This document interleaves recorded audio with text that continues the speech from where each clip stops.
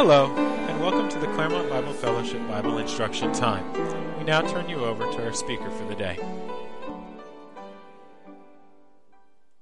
Here, after Thanksgiving, you start putting up all the decorations and everything. And I was thinking, children, young children. I can think back to myself, but you can think back to your own children when they were little, or even your grandchildren now. When Christmas time came around, there was a certain expectation in their hearts, wasn't there? Oh, they would get so excited about Christmas coming again. They would get so excited about, the gifts that they're going to get. Oh, I want this. I would love to have this. Making their lists, checking them twice, you know. Oh, Santa's supposed to do that, but they do it too. They look at their list and they're looking forward with an anticipation.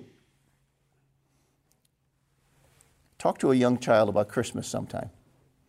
Talk to a young child about Christmas. Lists of toys, anticipation of the Christmas program, rehearsals, songs. Children become remarkably good. Remarkably good. Because they're looking for reward. Reward.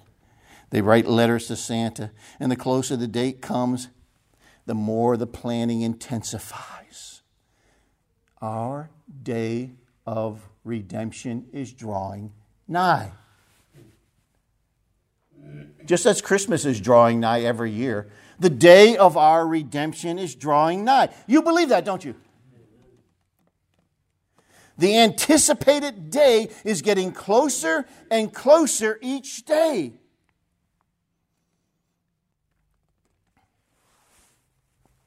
Regardless of the route that we take, regardless of whether we go on as Cliff did this past week and pass into the presence of the Lord through death, or whether the Lord comes and in rapture we are captured up to be with Him. Whatever route you take, your redemption draws nigh.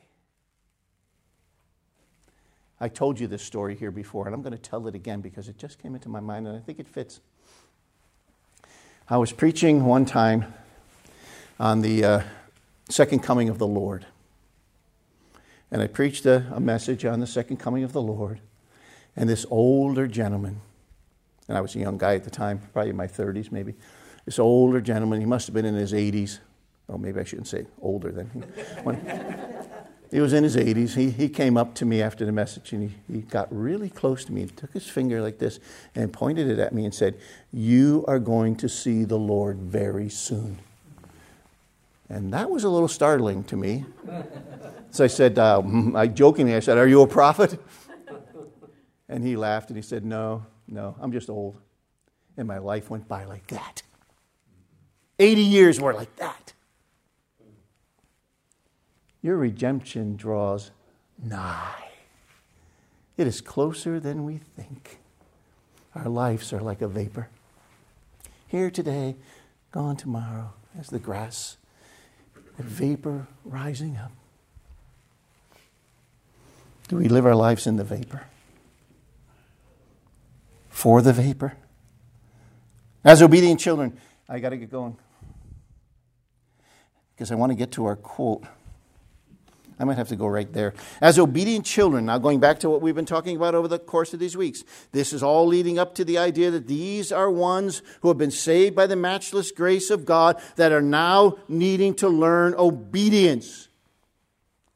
Doing what they have been told by the Word of God. As obedient children, now this could refer back to their salvation, as those who are obedient to the grace of salvation. It could be looking forward to this obedience now that they have in this sanctification process that they're going through. He says, as obedient children, do not be conforming yourselves to the former lusts, as in your ignorance. Do not be the sow that goes back to the mud again when you've been cleaned. Don't go back to what you before in your ignorance thought was okay, and now you've learned that it's not. Don't go back there. Don't go back there. But as he who called you is holy, You be holy in all your conduct. That's interesting. He puts the application before he puts the quote here. In all your conduct, be one who is separated unto God. Be one who is holy, separated unto God. Because God has said, be holy, be one who is set apart, because I am one who is set apart. And He is holy in an infinite way, isn't He? He alone is holy, Scripture would tell us. He is the holy, holy, holy God, and there's none like unto Him. He is transcendent above all things. He is the holy God, and there is none like unto Him. But this is what is called a communicable attribute of God. And He calls us to join in the holiness and separation unto Him. Everything that God possesses, everything that God uses for His service is considered to be holy. Go back to the Old Testament, go back to the tabernacle, go back to the temple. All the pans, all the pails that they used for carrying ashes, all the stuff were holy because they were used in God's service. The priesthood was a holy priesthood because it was used in God's service, or was to be used in God's service. And we are a holy priesthood. We are those that He has set aside for His service and for His work. We are set apart ones to His work. And He is our Lord. And He is our Master. And we have been set apart unto Him. God possesses attributes. And some of those attributes are not communicable attributes. He is omniscient. And He knows all things. Do you know all things? No, not even close. He knows everything that was, everything. I said this a couple weeks ago. He knows everything that was, everything that will be. He ordained and designed and purposed. He is the omniscient God. He is the omnipotent God. There is no one more powerful than He is. He is the omnipresent God. Now let me ask you this. When Jesus Christ then was born of Mary as a little child and laid in a manger because there was no room for them in the inn, and they laid this little one down, did He possess all the same attributes that He always had?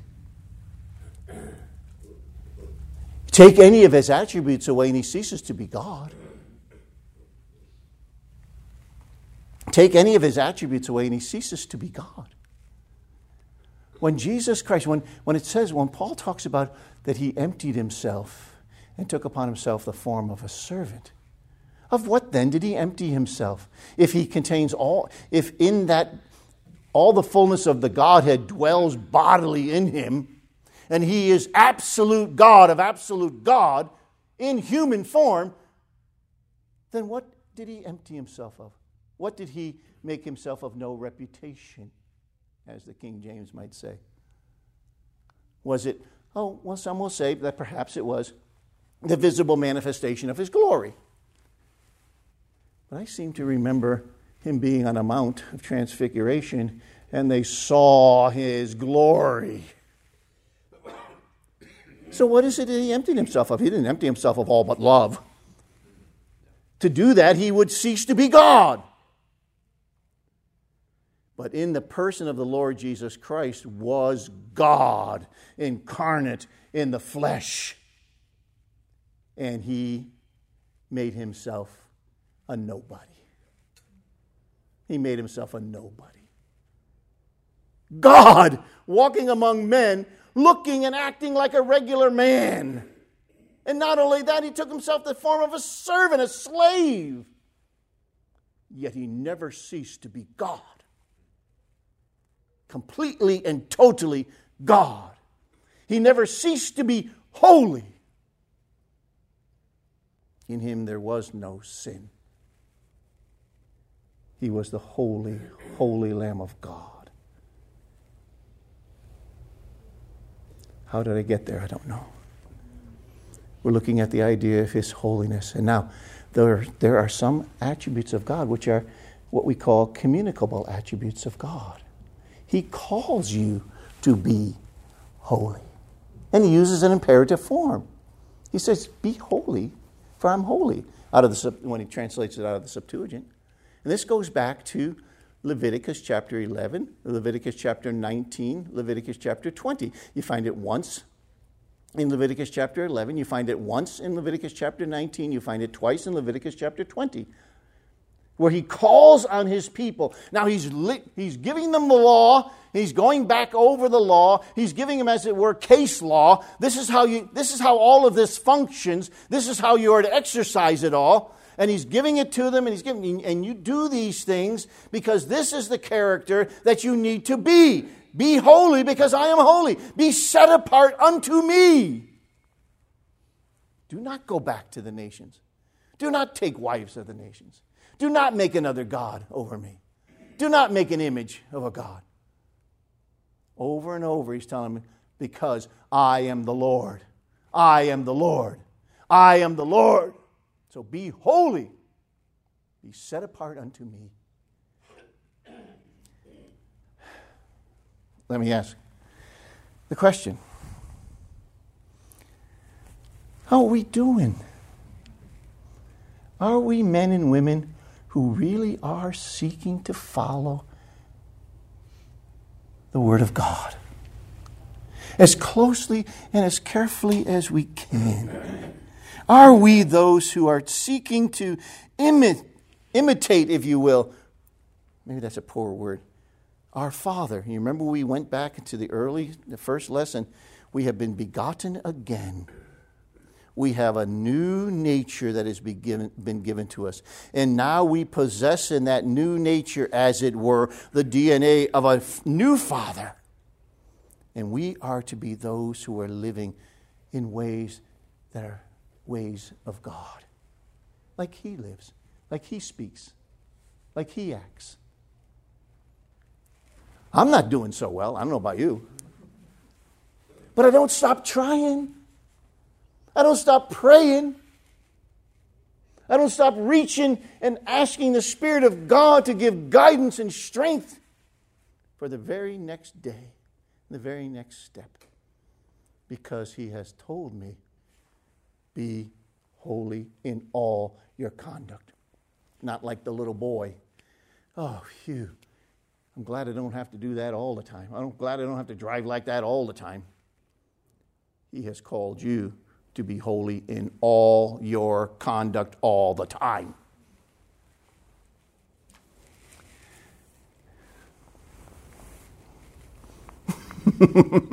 Sword goes out, the sword comes in. But he encourages them. Since you have purified your souls in obeying the truth of the Spirit in sincere love of the brethren, love one another fervently with a pure heart, having been born again, not of corruptible seed, but incorruptible through the word of God that lives and abides forever. All flesh is as grass. All the glory of man is the flower of grass. The grass withers and the flower falls away, but the word of the Lord endures forever. Now this is the word by which the gospel was preached to you. He's not really making, I have to stop. He's not really making an indication or an allusion, is that the right word?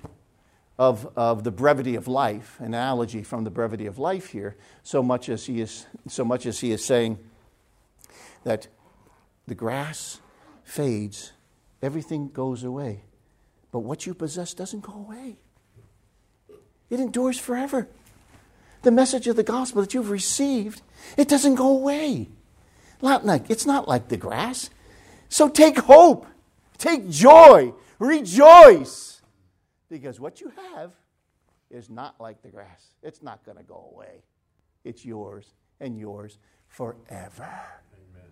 Father, we give you thanks and praise for the salvation which we possess because of our Lord Jesus Christ and all that He has done. We're thankful, Father, for the blood shed on Calvary. We're thankful for a body that was laid in the grave according to the Scripture and rose again on the third day and lives forever and ever and ever. And Father, we're thankful. We're thankful that we know Him. We're thankful that He is, always has been, always will be the eternal Son of God. And we are thankful that we know Him and have a relationship with Him. Use these few words to touch our hearts and speak to our hearts for your glory. For we ask it in Jesus' name. Amen.